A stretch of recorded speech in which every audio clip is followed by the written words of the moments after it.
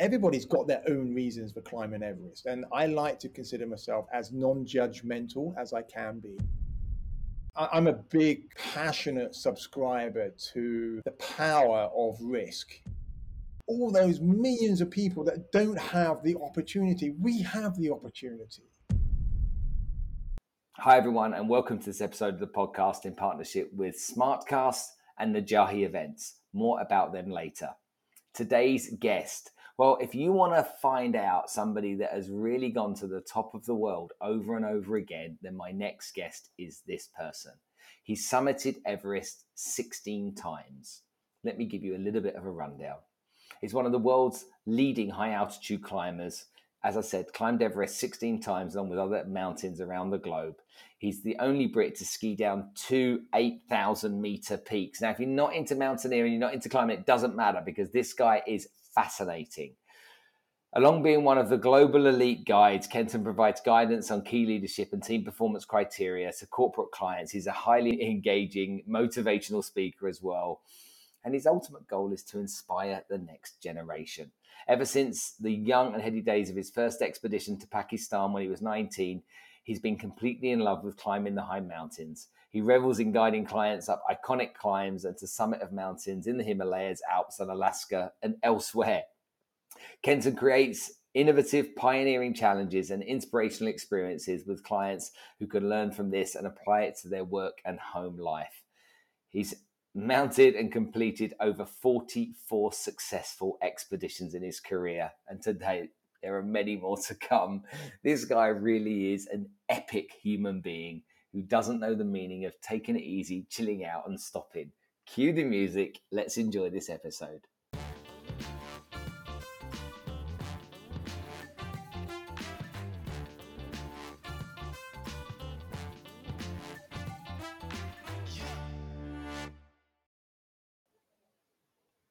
Just a quick one here. Let me just talk about the sponsors to the podcast. Smartcasts are trying to solve the problem of food security in the world. I mean, we really do have a problem. By 2080, there won't be enough food to go around with this ever-growing population. We have climate change, we have soil erosion, and a lot of dramatical negatives are applying to our planet that are impacting us negatively, and they're going to cause us problems. And so Smartcasts have gone out there and they've said, right, how do we solve food security? How do we fix this problem?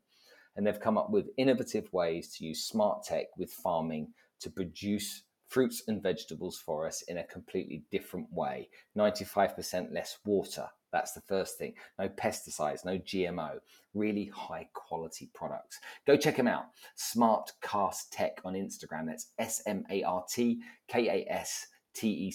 Give them a follow, send them a message, find out more about what they're doing because they really are making a difference. And I think you should all be paying attention. Najahi Events have been sponsoring our podcast since the beginning. They bring motivational speakers, inspirational leaders, and educators into the Middle East so that we can benefit from their knowledge and experience.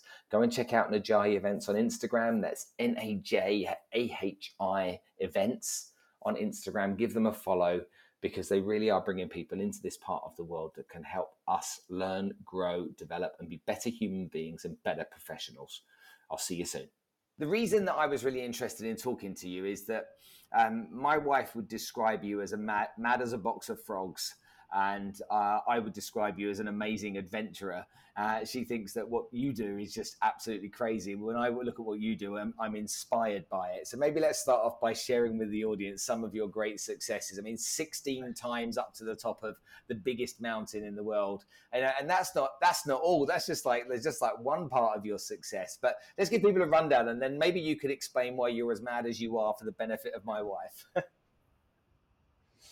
Okay, well, I mean, I don't know. It always seems a little bit indulgent to describe oneself, but in a nutshell, I'm a qualified mountain guide, a serial Everest climber. So you already mentioned 16 summits and counting, but that is actually done as a professional mountain guide. So I lead people to the top of Everest. First Brit to ski an 8,000 meter peak. So there's only 14 mountains in the world above 8,000 meters. So I was the first British person to ski down one. I enjoyed it so much, I went back and skied another one a few years later. Nominated for the PAA Door, which is a climbing Oscar for an ascent in Nepal back in 2003 or so. First ascents pretty much all around the world, but arguably my proudest achievement is being married to the lovely Jazz and father to two beautiful, well, I say beautiful, they're on school holiday. So right now they're testing my patience. So they're not quite as beautiful as they often are, but two beautiful children here in the Cotswolds. So that's a very quick synopsis of who I am. So, how did you get into climbing in the first place? What was the attraction? What was your childhood like that led to this? So I was really lucky. I was born in Slough. Um, So, if anybody listening to this is in different parts of the world, okay, Slough is about as flat as a pancake, and it's got the biggest, I think it's not industrial estate, but the business park or something in the UK. So, to give people an understanding. yeah, it's often it's a bit unfair, really. It's often called like the armpit of the UK, and famous for a poem by the then poet laureate Sir John Betjeman. Come friendly bombs, come rain on Slough. But that is where I was born. I grew up just up the road, and although I lived inside the M25, so essentially I was growing up, for want of a better word, in London. We had a little wooden bungalow right on the corner of a farm field, and I pretty much had free reign to go and play outside. Which, let's face it, not everybody has that luxury. My father was unemployed for a lot of my childhood. We didn't have all the mod cons to um, grab the attention of small children back then. So my playground literally was the farm fields, the woods, the river nearby, and I just had this passion for the outdoors.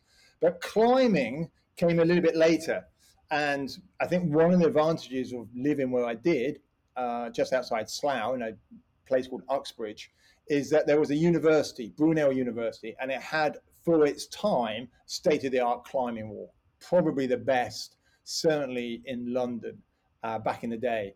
And one of my buddies used to go down there, and I just asked him one day, "Hey, Andy, do you mind taking me down to the climbing wall?" And he's like, "Hey, yeah." I mean, we weren't, really good buddies, but he took me down to the climbing wall, and I instantly fell in love with it. And I fell in love with it on multiple levels. I really loved the physical challenge of what climbing gave me, and we very quickly progressed from indoor climbing to outdoor climbing. Andy had quite an adventurous father, as did I, for that matter. Mine was a scout leader, so constantly taking us camping and building fires and zip lines and letting us fall out of trees and that sort of business. But it was Andy who really introduced me to rock climbing just after my A levels, and then I haven't really look back. Went to Leeds University, super vibrant climbing community, collective, club, whatever you want to call it, and you just got swept up in the positive energy, and it was simply fantastic. Not a care in the world. Meant to be studying, but mind just constantly on climbing and where we're going to go after college, where we're going to go on a Wednesday afternoon, what we're going to do at the weekend. Can't wait to go down the pub and hear what all my mates have been doing. And then, to be honest, never look back. Graduated Leeds Uni, found a job in a climbing shop, literally to fund the habit, to feed the rat that was inside me, and just went from there to snowballed from there. I just want to do more and more and more. I've got quite an addictive personality and fully fell in, with both feet to climbing. Did anything else along the way ever sweep you up the way that climbing did? Mining did. Mining, yeah. I didn't say mining. I actually studied mining as part of my university degree. So they Really? kind of strange serendipity of what you said there. I was big into. I used to play a lot of hockey. I used to play field hockey. If anyone's listening in the US, we're talking field hockey here, not ice hockey. I used to play to a relatively high standard. I was county level player, and I loved that. I mean, and that consumed my time until I found climbing. I would either play or train 4 or 5 days a week, play at the local club, playing in the first team when I was like 15. So, playing with people a lot older than me, much higher standard, I think my first beer was down the hockey club and things like that. So I was the young, not the young upstart, but I was the young guy coming through that was nurtured. And I think that mentoring is actually quite an interesting thing. When somebody takes you under their wing, and certainly with hockey, it was a myriad of people because it's an 11-a-side game, so there's a lot of teammates. But climbing slightly different. I mean, climbing, I did have a mentor. I had a number of mentors, but it works in a slightly different way. Generally, when you are climbing, it's just a team of two, sometimes three. So the mentorship is slightly different. But I don't know whether I was addicted to hockey, but I just loved it. I loved the community. It gave me a sense of purpose. I loved the physicality of it, the competitive nature of it. You see a common thread coming out here, don't you? But then I found climbing and kind of dropped hockey and threw myself into climbing. I've only just taken hockey up again with some of the mums and dads from school. When you're kind of young, you're way more fearless when you're young. You don't necessarily see or feel the danger that you do when you get older. A lot of times, I look back at some of the stuff I used to do and think, "My goodness, what was I up to?" And now I'm 52, and I almost can empathize with my parents that sit there and go, "Oh, that's a little bit. Oh, be careful with that if I were you." And I'd be like, "What are you going on about? You're mad." You going through the years, when was it that you first kind of acknowledged in a real sense danger, and did anything happen to you to make you kind of like take risk into the equation much more than just maybe it loosely that you would in the early days? I mean, it's interesting what you say because I've literally, I mentioned earlier, my children are on school holiday and my son's just got a beehive, and he's been outside literally about 2 hours ago tending to his bees. I know nothing about bees, and I'm there watching him going, "Oh my God, he's 9, he's about to be stung to death," and I'm there like super concerned for him. And I think all parents have that protective nature. Um, but I think it's really important to try to let those individuals, the young Spencer, the young Kenton, the young whoever, to to learn arguably the hard way, to fall out the tree, to break the limb, to get hit on the head by a cricket ball or whatever it is. I'm a big, passionate subscriber to the power of risk. I'm not talking about taking risk for the sake of taking risk, but by experiencing what doesn't kill us. I mean, it's cliche. What doesn't kill us, makes us stronger. And I think I was exposed to that at a relatively early age. I mean, I had my own climbing accident, aged 21, 22, 21, I think. I fell off rock climbing in North Wales, smashed both my heel bones, and I did a really good job of it. 4.5 weeks in hospital, three operations, months in a wheelchair, then crutches. Basically, I had to learn to walk again, having been told I'd never climb, I would never run again. So that was a bit of a leveler. But interestingly, in the build up to that episode, I did to a certain extent think I was bulletproof because I was trying rock climbs, which, looking back on it, were way too hard for me at the time. I was taking some big falls. I took an 80-foot fall and hit the sea in North Wales once. I was trying a new route down on the chalk cliffs of Dover, of all places. You can climb it with ice axes and crampons, and I fell off and took another 50-foot fall there. So it was all leading somewhere. And then I had this big leveler with the accident that did hospitalize me. But then at the same time, I was part of a cohort of climbers in North London, conveniently called the North London Climbing Club. You couldn't make that one up, could you?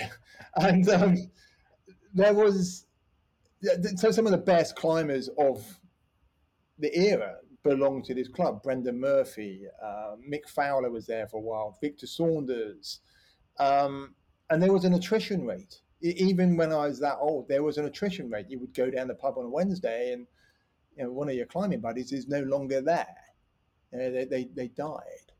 And the really big one for me, the one that really hammered it home how dangerous it was Brendan's death in '97, I think it was. So a year after my accident, 97 or 98, he passed away, having done an audacious new route on Shangabang in North India. And he was swept away by an avalanche. And he was considered one of the visionary, unsung leading lights of alpinism at the time. Phenomenal rock climber, very quiet. He was a sort of researcher, I think maths or something like that at Cambridge. A super clever dude. And that was sobering, really sobering. That summer, actually, there's about 3 or 4 deaths within the North London club, and it really made you realise that it's a dangerous game, and you've got to approach it with a degree of sensibility. Otherwise, you're going to get hurt, seriously hurt. Tell me how people around you that have got a relationship with you can tolerate what you put them through. I look at I look at my wife, and she's genuinely fearful of anything. We go to Italy on Sunday. We're in the Dolomites for a week. We're going paragliding. We're going hiking. We're going mountain biking. And I'm like, so we've got 5 days of doing all the stuff I like to do. And my 2 daughters are like, Dad, we can't wait to do it. I know one of my daughters is quite scared, but once you drag her through it, she's fine. But all my wife is thinking is, who's going to die? That's clear in her mind. Someone's going to die. This is just ridiculous. This Yeah, is crazy. Who's going to die? And I understand the place that she's coming from, but for me, it's like I brush it off because I think she's overreacting. But her reality, her truth, is a different world or a different understanding than mine.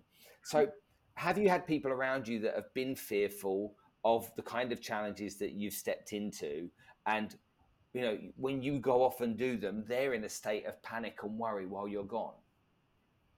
yeah, I think so. I think anybody close to you is going to have a degree of anxiety. Certainly, I mean, I feel it myself. Or when friends of mine go away on some of these big hills, or they're doing an expedition which I know is inherently relatively dangerous. I feel it myself. I think my mother and father were probably the first to express some fear, not helped by the fact of I called them up all those years ago. Oh, Mum, I'm in Bangor Hospital. I smashed my legs up, so I don't think that helped.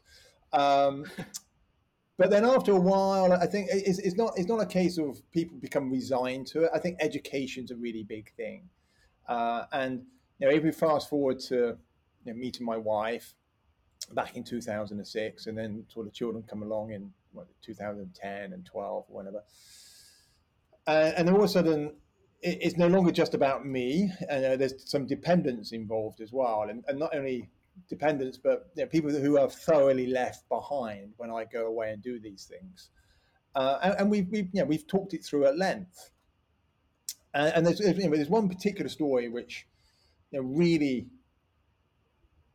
hammered home to me. It really educated me about how bad it can be for those who are left behind. Because I think no matter how much educating we do, those who are close to us know what the inherent dangers are. And no matter how careful we are, there's always objective danger. There's always something around us, beyond our control, especially when you're climbing on the big hills. And it's made doubly hard now by trackers, because we've all got trackers. So on summit day, anybody can log on and see where individuals are moving, and it's almost one of those things that too much knowledge can be quite a dangerous thing. Gone is the old age phrase of no news is good news, because we are constantly connected, and I think we lose that. A lack of connection through some device could be battery, it could be dropped, it could be lack of signal, whatever it is, but people expect to be all the time. But the story I just wanted to share is we're back in 2013, and it was a throwaway comment to Jazz. I had this ambition to climb these 3 mountains: Everest, highest mountain in the world, obviously, Lhotse, 4th highest mountain in the world, and Nuptse, the 19th highest mountain in the world. So I embark on this, and my parting comment to Jazz when I left base camp is, I to talk to you in 3 or 4 days' time. It was literally a flippant throwaway comment. A week later, I'm knocked down at base camp, and I've got caught up in trying to save someone's life. It all got very traumatic, and my logistical provider, a guy called Henry Todd, decides that he's going to phone Jazz, but he's going to phone her from a sat phone, and a sat phone has a very specific number, +811.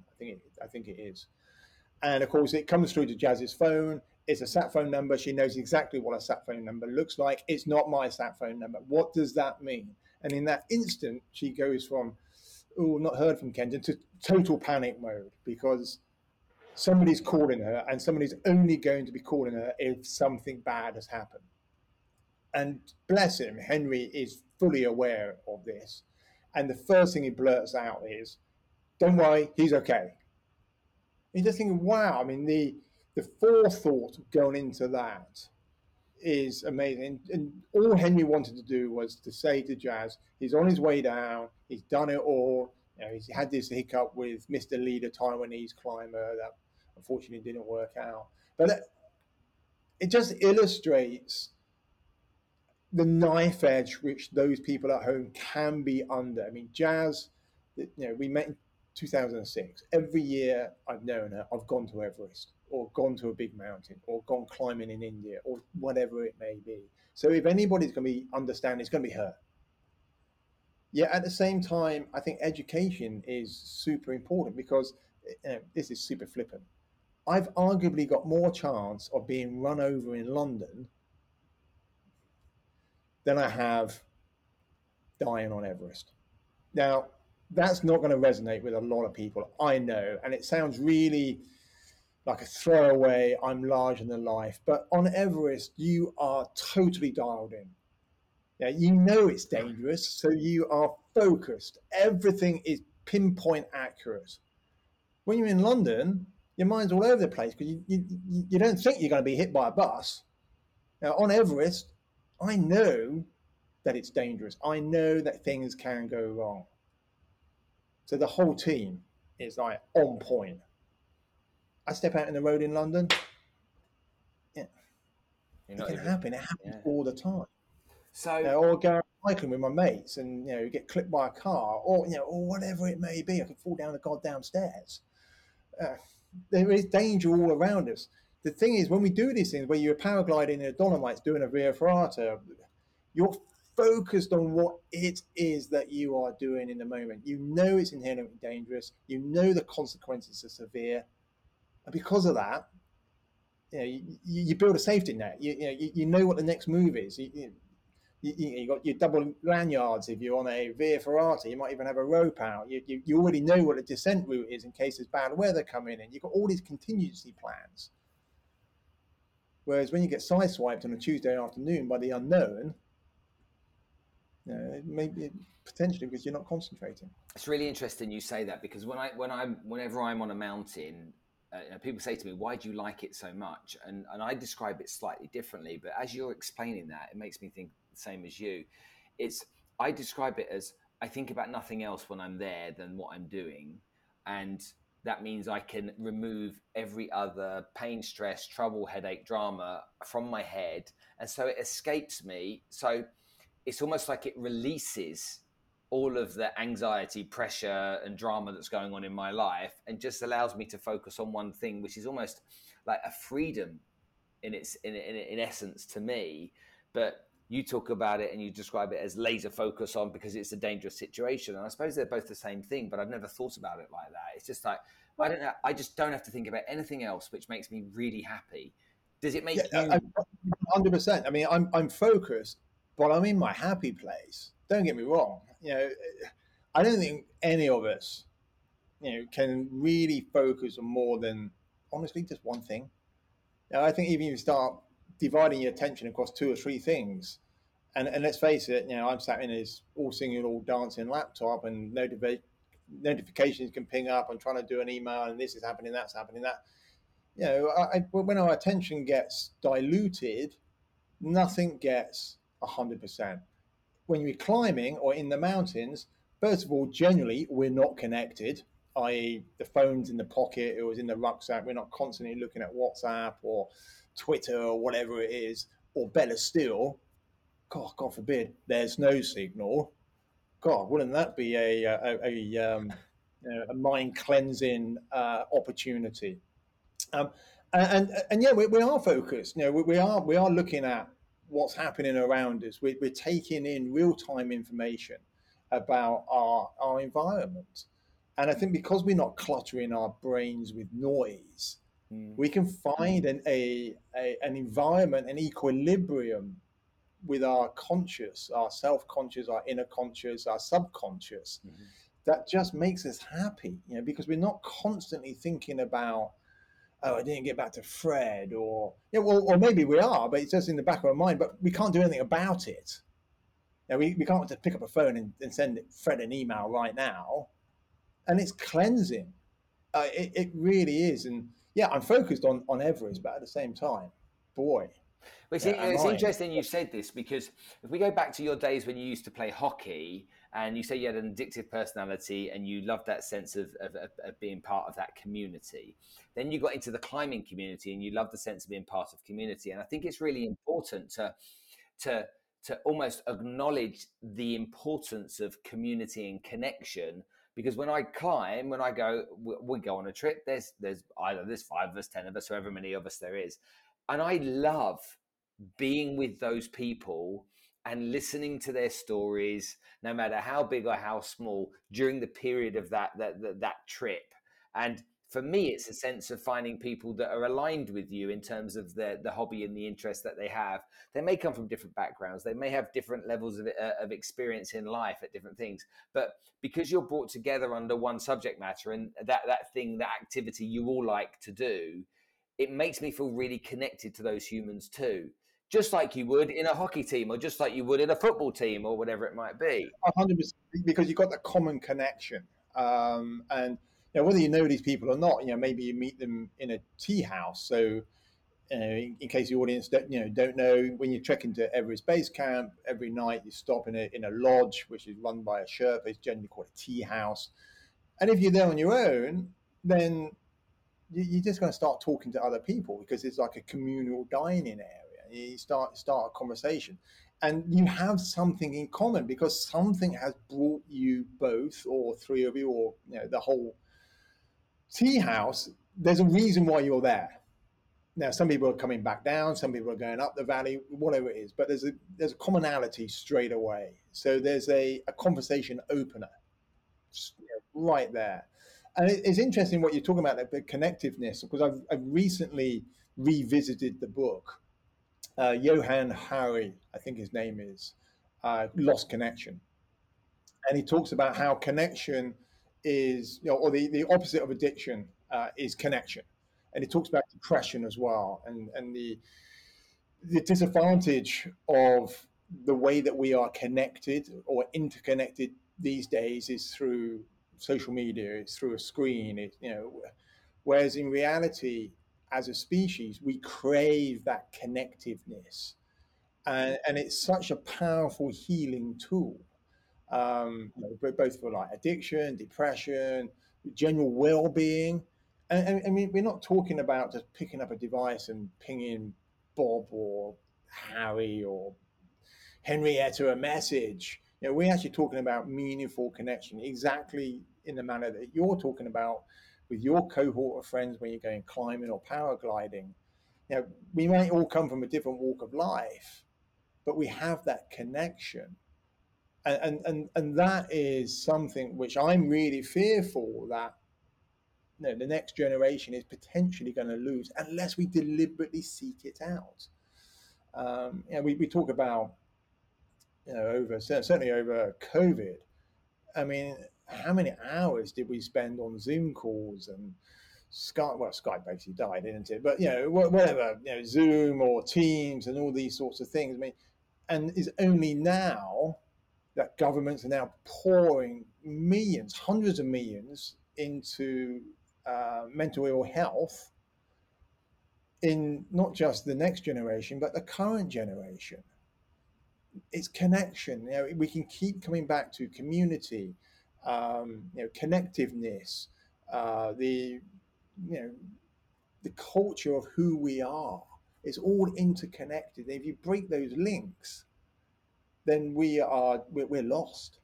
And that's one of the reasons why I found hockey, and even arguably more so climbing, so addictive. It's because of that connection, and I crave it. almost more than a sport itself. So when I had my accident, I was told you would never climb again. I was mortified more for losing the community that I had, almost more than anything else. Yes, of course you find another community, but I already had one. I had one that I was very happy in, and it was the fear of losing that more than anything else that got me back up. You know what? You just said something really that resonated with me then. You said, the fear of losing a community. However, yeah, you can go and jump into another community, but I was happy with the community I have. I think it's a lot more difficult than that. I think the step to join a community for a lot of people can be really overwhelming. You know, getting into Yeah, an environment, whether that's, you go and live in a new city and you've got to make new friends and whatnot. I think for some people that's quite intimidating. And so once you belong somewhere, now whether that's, I don't know, you're a Rotarian, you're a round tabler, you're in the Cub Scouts, doesn't matter what it is, does it? At the end of the day, the people that you work with when you work long hours, that group of people at work, once you're in there, yes, of course, theoretically, it's quite easy to leave a community and join a new one, but in practice, it can be quite overwhelming and intimidating. So, and I found that myself. My wife is a real social secretary. Let's call her that. She'll be like, "We're going out to dinner with these people this weekend. Next weekend, we're doing that. Got a birthday party." I was in Spain last week at one of her friends' 40th birthdays. And we're going to Spain because we're going to a 40th birthday. I'm like, "Whoa, what?" But if she wasn't doing that, then I would find it a lot easier. I'd find it. I wouldn't pursue it. I'd find it a lot easier to be alone, which potentially could lead to loneliness. And loneliness, it has a big impact on a lot of people's lives, particularly men. Well, I mean, loneliness, depression, addiction. We're kind of running away from something more often than not. When we start to crave or go down the dark holes of these two pretty powerful afflictions. But yeah, I fully understand and also concur to a certain extent with what you say about how easy it is or isn't to drop in and out of various communities. I suppose for me, I've always been, well, actually, I'm quite a shy individual, but when pushed into an environment, I just think to myself, what is there to lose? Because ultimately, somebody's going to say, even if they're brutally honest, and let's face it, how many of us are that honest to turn around and say to somebody, actually, I'm not interested. We don't want you as part of our gang, or there's no room in the hockey club, or whatever it is.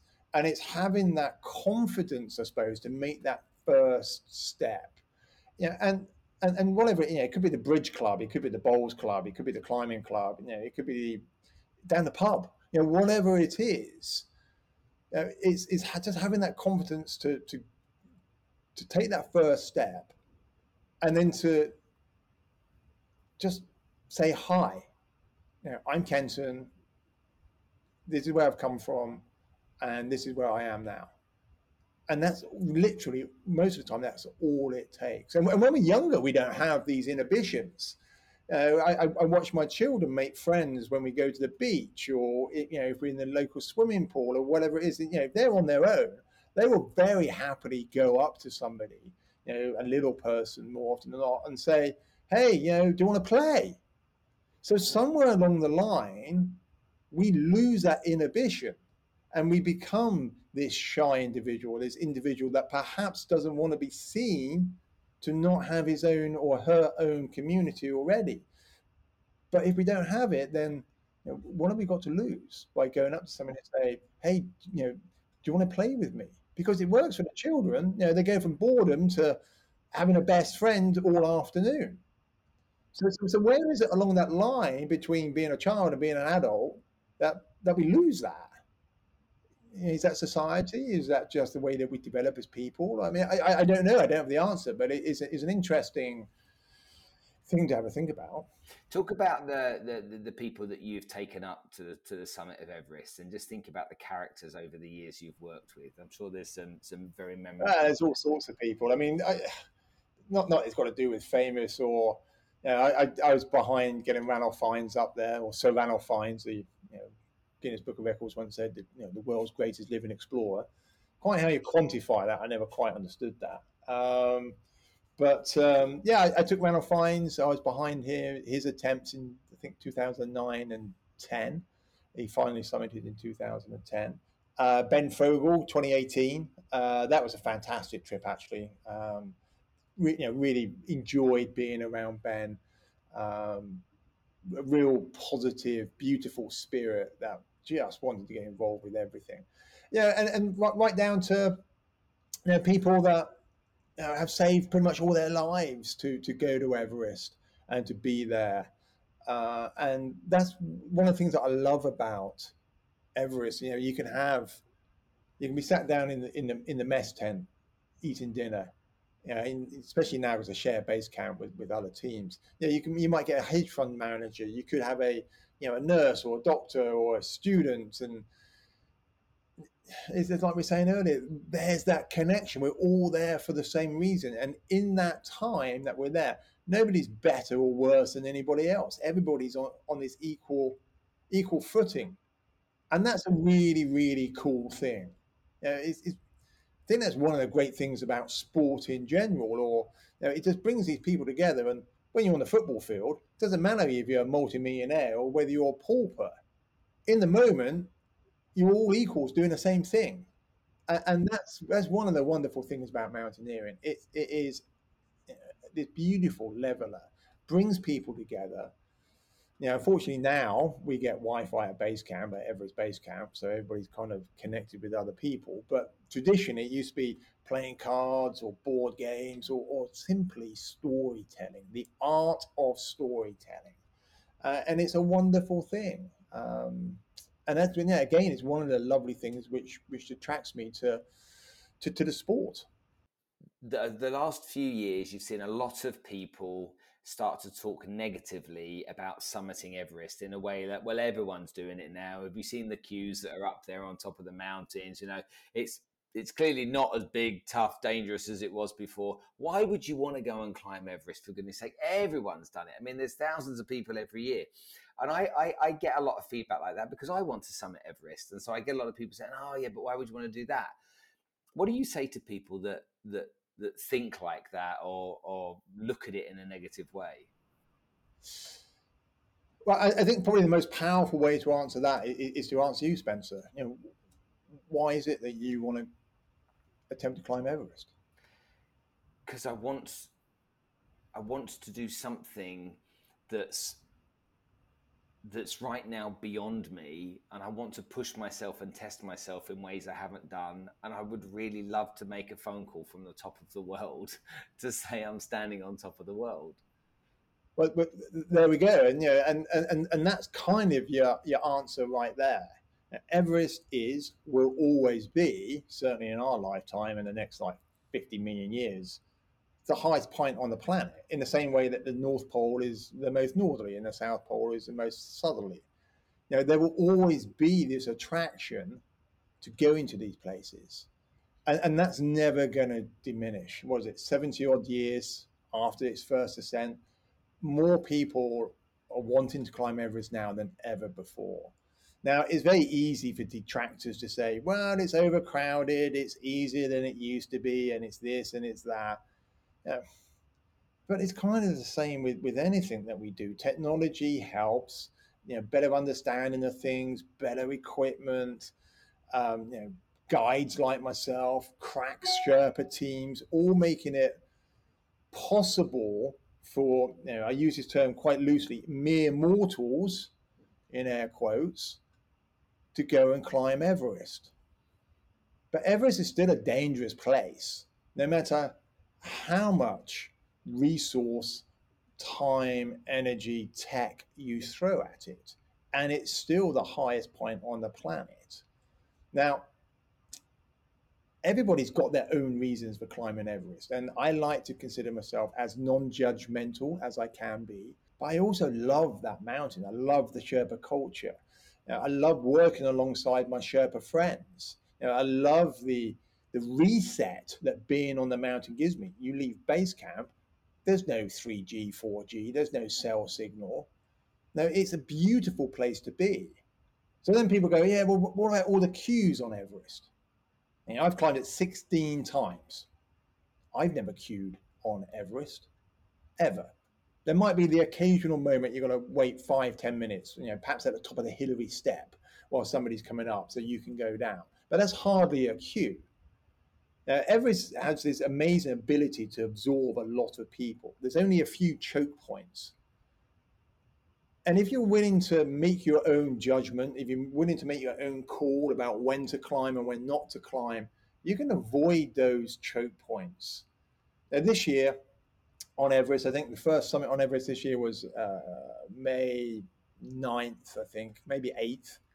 And pretty much every single day after that was Summit a Ball. Of course, almost tongue twister, Summit a Ball, which is quite unheard of. So the only reason you really get those cues that we famously see the pictures, I think Nims died, took a photograph in 2018, I think it was 2019, of that big long queue of people waiting to summit Everest. That only occurred because there was the weather window. We can only climb Everest in these very short weather windows. I won't bore your listeners with why they come and go, but it's all to do with the jet stream and the monsoon and the power play between these two epic weather systems. And sometimes you just get bad weather on that mountain, so everybody waits for that perfect moment. Well, when that picture was taken, I think it was May 24th that picture was taken, I was already back in the UK. I'd summited really early with my client. Using the experience that I have and the Sherpa team have, we chose perhaps a slightly less than perfect day. But in reality, by risking things a little bit more, it proves to be safer.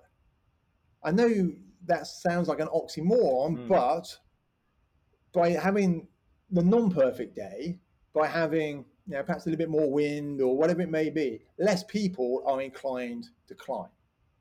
All of a sudden, taking away one of the biggest factors we have no control over, what's the other person going to do? Control the controllables. That's what I always say. Control with what we can control minutely, perfectly well. And if you can do that, then it leaves your bandwidth for dealing with the sideswipe, the uncontrollables, which unfortunately does include other less experienced teams on the mountain who are inclined to sometimes shortcut and make mistakes. So by avoiding the days that those individuals go or those teams go, makes it a lot safer. So we summited May 16th in 2019. I was back, sipping my beer, watching everything unfold from, the horror of my laptop. 4 people died that year in that queue that NIMS took a photograph of. How many people die on average each year? There's about 6 or 7 on Everest. Okay. And how many people attempt to summit on every year? So this year there were 316 permits given to Western or clients. Be probably a similar number of climbing Sherpas accompanying them. So that would have been what this year, probably close to 700 people this year, perhaps a bit less. But there was only one death this year on Everest. It's one of the best seasons we've ever had. Every year, 70 to 100 people a year lose their lives in what's known as the Mont Blanc Massif. So that's like the mountain range around Chamonix in France, so Chamonix, Courmayeur, and places such as that. 70 to 100 people a year. Ski accidents, climbing accidents, walking accidents. Nobody really points a finger at Mont Blanc, do they? And go, oh my God, Mont Blanc, that's a really dangerous mountain. More people die on Mont Blanc every year than die on Everest. 10 times more people die. That's really interesting. I didn't know that statistic. So for the people out there that talk negatively about Everest, it's way more dangerous in Mont Blanc where many more people die. Talk to me about the Mont area per se. Okay. Yeah, but I mean, Mont Blanc's actually just been shut by the local mairie because of how dangerous it's got this year because of the super high temperatures and dry weather. The rockfall comes down what's known as the Grand Couloir, and the mayor deemed it so dangerous now, he shut the mountain. Wow. Okay. talk to me about life lessons. So, how many people have you taken to the top of Everest over the years? Just give me a rough number. Oh, I don't know, 30, 30. 35, I don't know.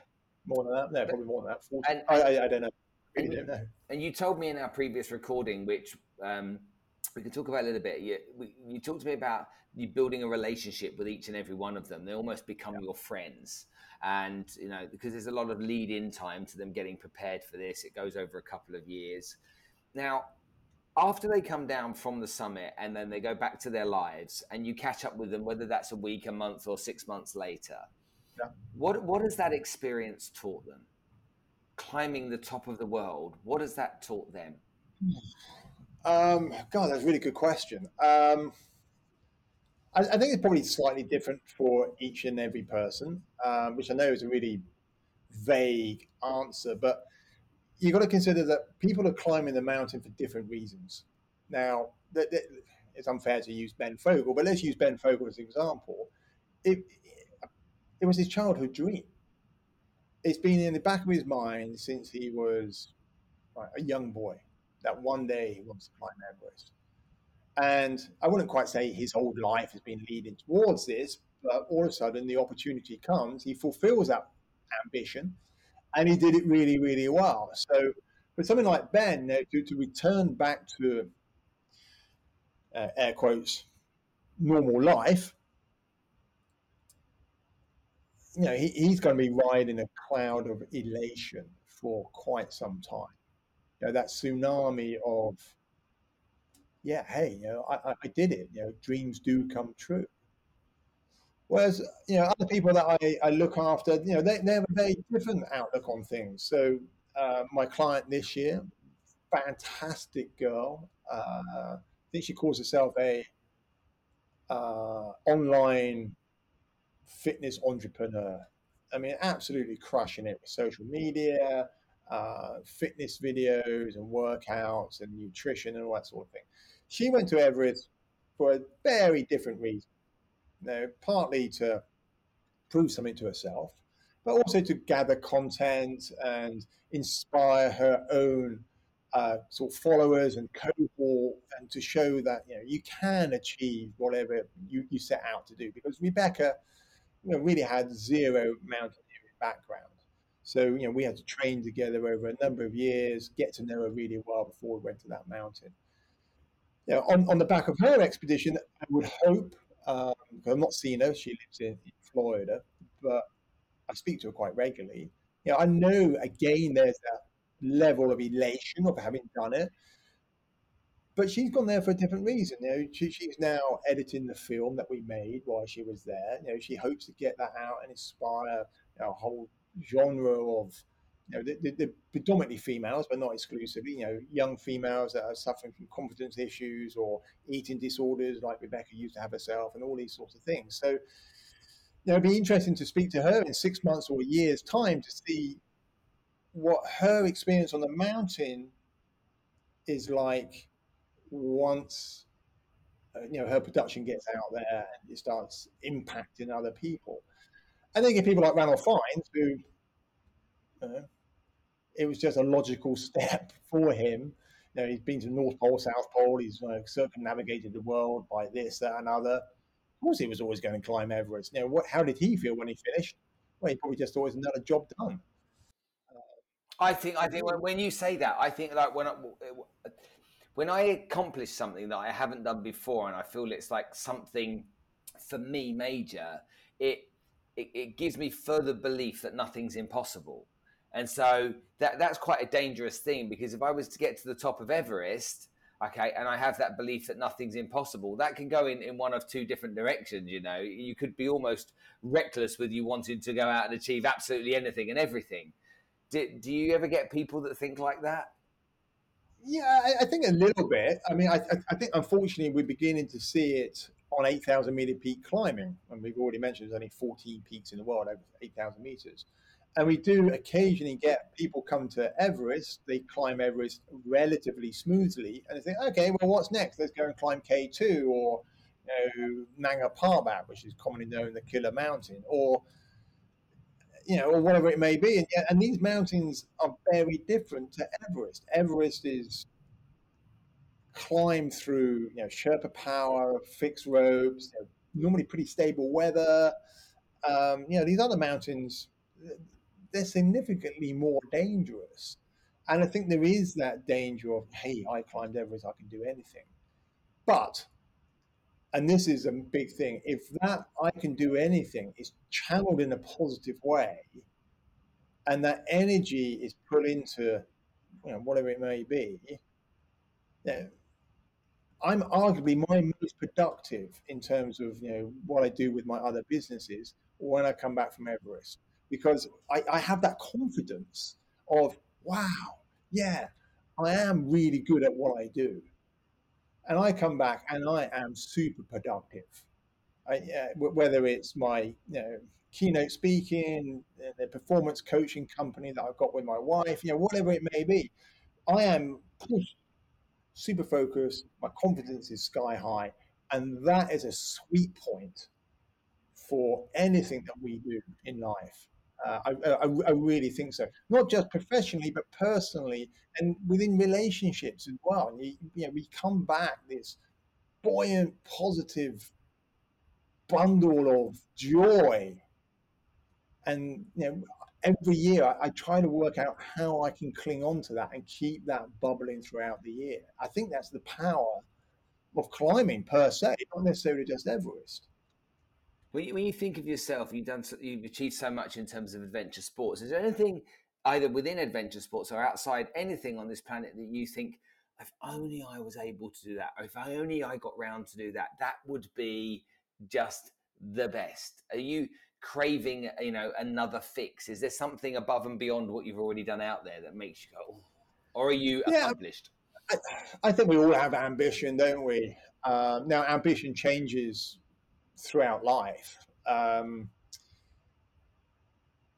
love rock climbing. It was my first touch point into climbing, mountaineering. And I said about 3 or 4 years ago, I wanted to climb a benchmark grade of 8A. If listeners are out there or the audience out there, if they climb, they will know what 8A is. And for those that don't, what does that mean?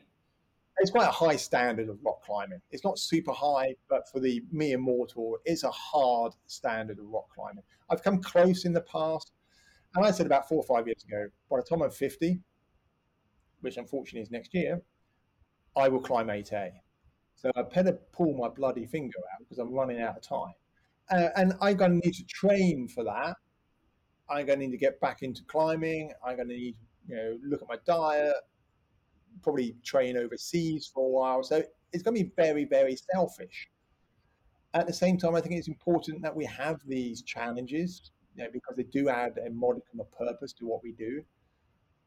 And something like, or anything like this, I think it's really important to be accountable as well. So, I started to tell people that this is what I want to do.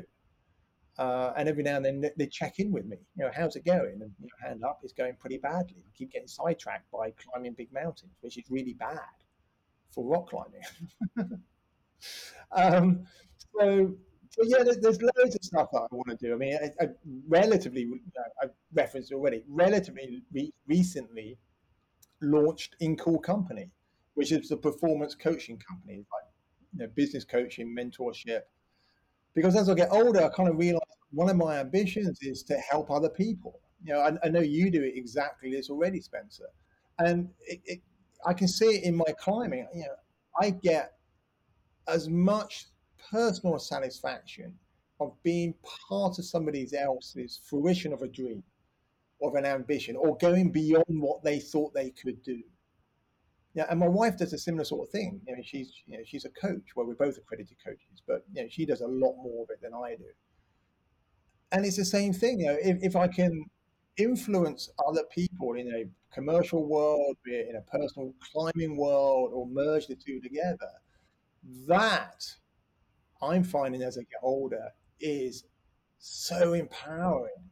I love it. I absolutely come back from Everest with Rebecca or Ben Fogel or Michael Lavelle, whoever they are, and be part of that success.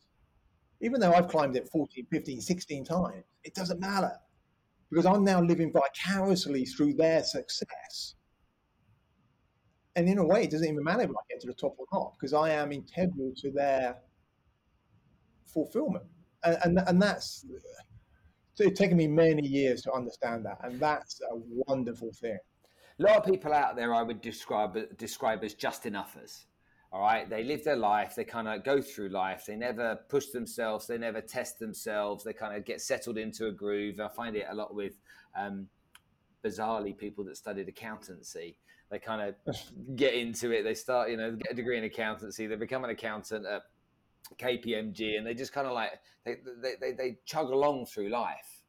And they never really test themselves or push themselves in a way that will give them a new appreciation for life. A good example of this in a very, very simple way was we were filming in Nepal a couple of weeks ago.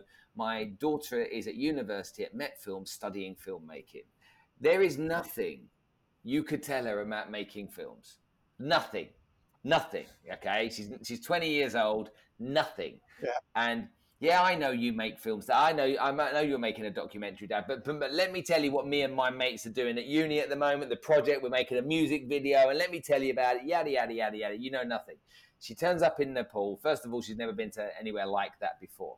Secondly, she's with real pros, and I mean real pros, masters of their craft, producers, directors of cinematography, all this kind of stuff, and she gets introduced to them, and at the end of the first day, she was saying to one of the guys, "How do you get those angles? It takes us a long time to set up to get those angles. How do you find that angle so easily?" And the guy looked at her and he went, "25 years experience."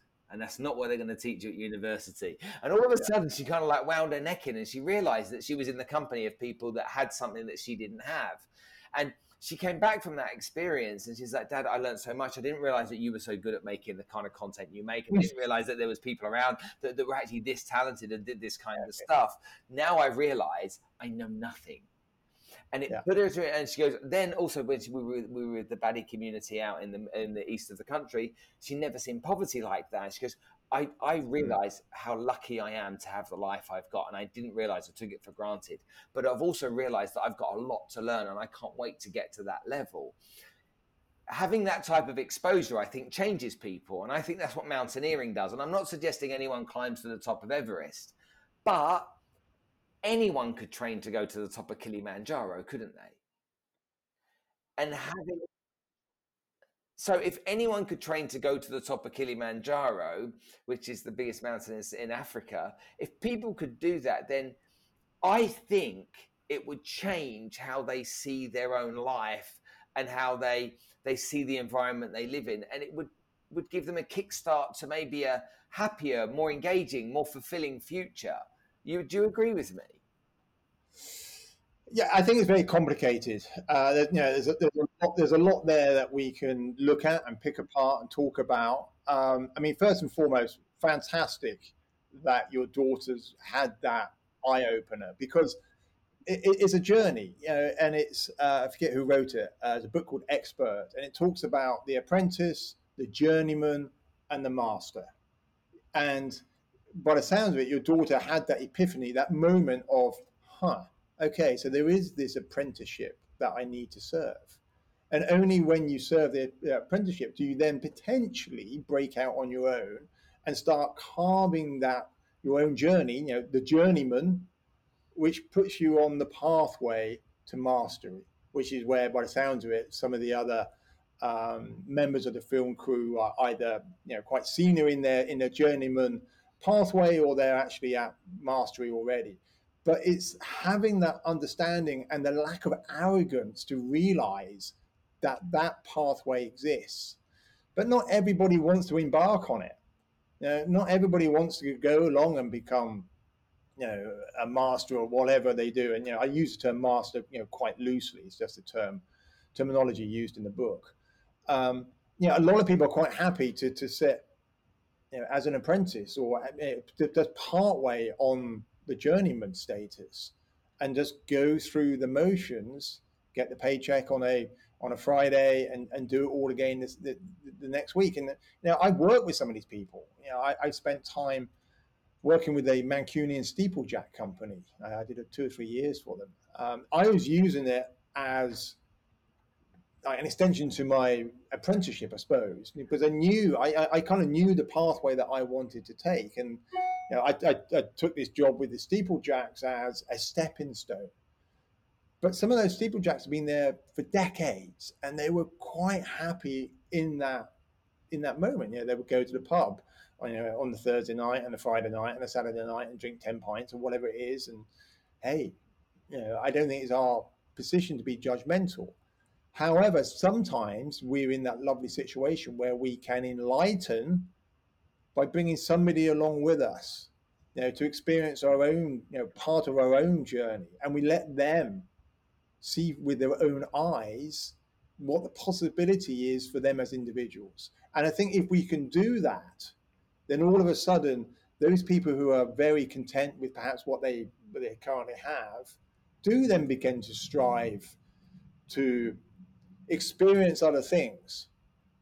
And then the other thing which I think you hit upon there quite succinctly was the tribe, or the social caste that you were with in Nepal, the baddie people, who are pretty much the bottom of the caste system. So if people don't know, the caste system is this, well, pretty much hereditary. It's very much set in stone. Depending what caste you were born in, it will dictate where you can live, what jobs you can have, what your social status is, who you can marry or can't marry. And it's alive and very much kicking in places like Nepal and India and parts of Pakistan. And the baddie people are about the lowest of the low in terms of caste. I think you said yourself, they are the dust on the floor in terms of the caste system. So to go to somewhere like that and realize how damn lucky we are, not just to, be middle class or whatever but to actually live in the UK or the Middle East where you are now, and to have the opportunity that we have. I mean, Jesus, if you can go and hang out with any low caste system, or just go and hang out in Kathmandu or Delhi, which I know are multiple rungs up from a baddie village, just go and hang out there for a little while and then come back to the UK and say that you've got it bad. Because one thing that I've really learned from travel is how damn lucky we are. Really lucky. Okay, our political system might be going down the poop tube. Inflation's going high, and be austerity and all those sorts of things. But I live in a beautiful house. I've got a house over my head. I mean, that's a good damn start. I get quite cross when people say, "Oh yeah, but go travel and go experience for a moment what other people have or don't have." And then that will completely reset, our own understanding about what's good, bad, or we've been dealt a bad hand. Well, nobody deals as a bad hand. We're in control of that. Yeah. So and in places where most of this audience are listening, I'm guessing anyway, we've got opportunity all around us. It's down to us to go out and grab it with two hands. We don't want to. That's but you know fine. what? It's interesting you say this, because, and I know we're coming to the close of this interview, but it's like, if I'm in a restaurant and my wife chooses a dessert and she thinks it's delicious, she'll go, "Oh, taste it, have a taste of that." And I'm like, "No, it's all right. Actually, I've got this ice cream. Okay." No. You should really taste it. It's really nice. And I'm like, no, I'm fine then. "No, Spence, this is the best lemon meringue pie ever made. Taste it." I have that with being in the outdoors. I have that with people going and seeing the world. It's kind of like, for me, it's like I have this urge to kind of like to want to push people down to try different things, because most people don't. The steeplejacks go to the pub on a Thursday, Friday, Saturday night and drink 10 pints because they know no different. They don't know any different. And a lot of them, if they tried different things, they would experience so many great different experiences. Now, it might lead them back to 4 nights a week drinking pints in the pub. Might do. But for the vast majority, and that's fine. Yeah, that's fine, because it's an individual choice. But the vast majority of people are changed from changed experiences. The vast majority of people, the first time I went up to Everest Base Camp, I just sat there at Gorak Shep looking at the top of that mountain, and I'm like, holy macaroni, this is incredible. And I'm like, how much further to get up there then? They went, it's another 3.5 kilometers. And I'm like, part of me was like, that's not far. The other part of me was, that's farther than you could ever imagine. You know, you're at 5 kilometers now, you've got 3.5 kilometers till you get there. And I'm like, don't know what to do with that, but it just left me there spellbound. And you know, I lived in Nigeria as a kid, and people say, describe Oh, wow. Nigeria. And I'm like, I can't. You have to go and Chaos. see it. You have to see it. You have to smell it. You have to feel it. If you go there, you'll get what I get about it. And it's like going up to Everest and being there. It's like, you've got to go see it. You know, and people say, why do you climb mountains? Go see it. Go experience it, and then you'll know. Yeah. And it's very hard to say what it is, because it's no one thing. And I think you hit the nail really nicely there. It's, you know, I keep referring back to children, and we keep losing this thing. Children will pretty much try anything, at least once, just to get a feel for whatever it is. I mean, we're pretty much born on this planet with very little fear. Fear is something that we somehow learn along the way, and unfortunately, it would inhibit a lot of us from trying things. But generally everything we do is comparatively safe. It may push us outside of our comfort zone. We may not enjoy it. It may be physically hard. It may be mentally hard. But that's how we grow. And that's how children grow and develop, by trying stuff. It's like, oh, I didn't like that, or that burnt me, or I got stung by a bee, or fell out of the tree, bloody broken my leg. Now let's trying stuff. And they grow and develop into the people that we are today. And again, somewhere along the line, we lose it. And we go, oh, I'm not going to do that. No, I don't like that. Or, I don't want to go to India because I don't like the food. Well, I mean, India is a great place. There's lots of different foods you can get in India. Or, I don't want to get, it's too hot. Or, I don't want to go to the snow, it's too cold. Or it's like, well, just try it. And you might just go back to drinking 10 pints, like you say, in the pub. But by taking this opportunity, and let's face it, let's go back to the baddie people. They don't have the opportunity to try stuff. So, by not trying things, we're almost disrespecting all those millions of people that don't have the opportunity. We have the opportunity. And it's so disrespectful if we at least don't try. If we waste those opportunities, then yeah, I think it's well, I can't get my head around it. I mean, I'm one of these people that are constantly trying stuff, and I try that, or Last question. Who's your biggest inspiration? Who's the person that you look at? Who inspires the living daylights out of you? Oh my God, I'm only know one person. Christ. Okay, he's super controversial, but I think Elon Musk. He's a guy that, okay, let's put his politics to one side and his whole Twitter thing right now. But there's a guy that just doesn't know any boundaries. He's like, I want to try that. I want to put somebody on Mars. I'm going to build a rocket. He just goes ahead and bloody does it. Tesla cars. I want to do something good for the environment. I'm going to develop an electric car. Now, somebody that just has this mindset about just doing things. Perhaps on a slightly lower level, Richard Walker, the current CEO of Iceland. Remember the Iceland supermarkets, Yeah. all frozen stuff?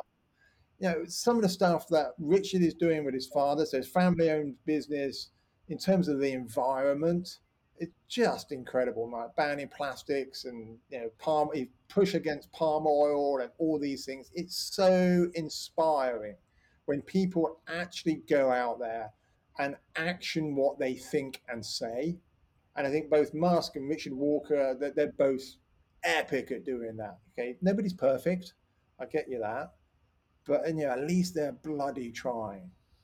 And then now in the climbing world and sports world, well, I mean, it's almost knows bounds. Anybody that's high achieving, I just think is epic, absolutely epic. But because of the commitment it takes to get there, I just admire it. I really do. Well, look, Kenton, cool. I'm a green-eyed monster around you.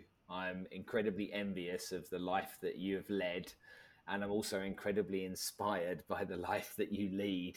So Very, very, thanks. thank you so much for coming to share your time with us on the show today. It really has been really interesting talking to someone who's as humble when you've achieved so much, and you've got great advice and wisdom for everybody listening and watching today. So thank you so much for coming on the show. It's a pleasure, Spencer. Thank you for having me. Well, hopefully you enjoyed that episode. Kenton's a really great guy and someone I've really got a great amount of value out of. You know, I'm passionate about climbing myself, but I haven't been anywhere close to what he's done. Hopefully time will allow me to do that. If you're listening to this right now on iTunes, then please leave me a 5-star rating. I'd really appreciate it. It would help more than you know. And on other podcasting platforms, show some love, give some feedback. As I say always, what do I do well? What do I not do well? How can I improve? And how can I bring guests to you? Who would you like me to interview? Somebody I haven't interviewed before. If I can find that person, get hold of that person because you want me to, I will do my best to bring them onto this show. See you on the next episode.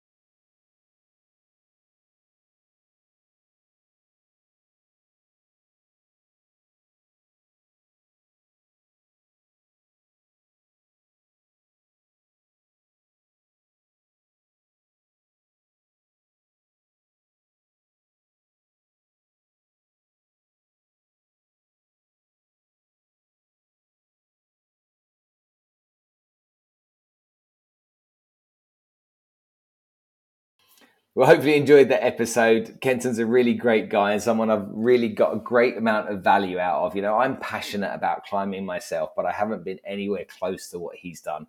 Hopefully time will allow me to do that. If you enjoyed this episode of the podcast, you're watching it now on YouTube, you can click over here and you can get more episodes, or you can click here and subscribe. And if you subscribe there, you'll get every episode. As soon as I make it and post it, it'll come to you straight away. So do me a favor, subscribe to the show and make sure you get further episodes of the podcast.